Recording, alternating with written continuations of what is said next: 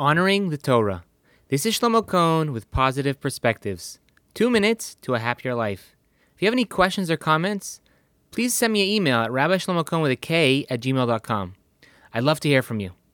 Also, if you enjoy this podcast, please check out my new podcast on the weekly Parsha.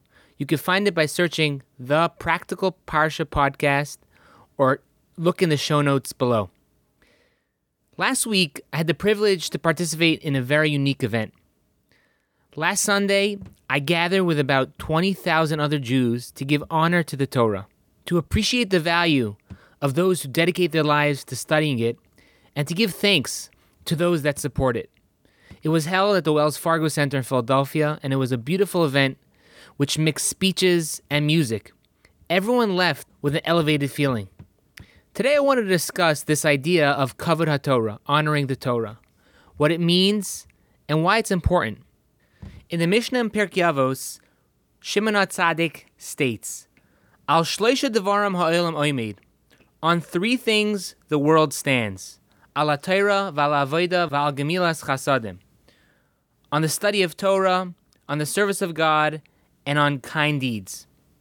The Mishnah is teaching us that the world was created for these 3 things: Torah, Avoda, and Gemilas Chasadim. The commentaries explain that the world was only created and is only kept in existence in the merit of Torah study.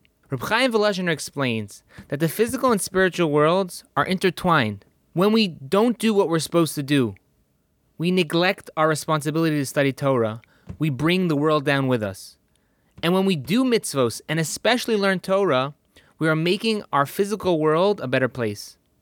When we realize the importance and the loftiness of the Torah, it demands us to have a greater level of respect. And when we treat something with more respect, we treat it more properly and give it the attention it deserves.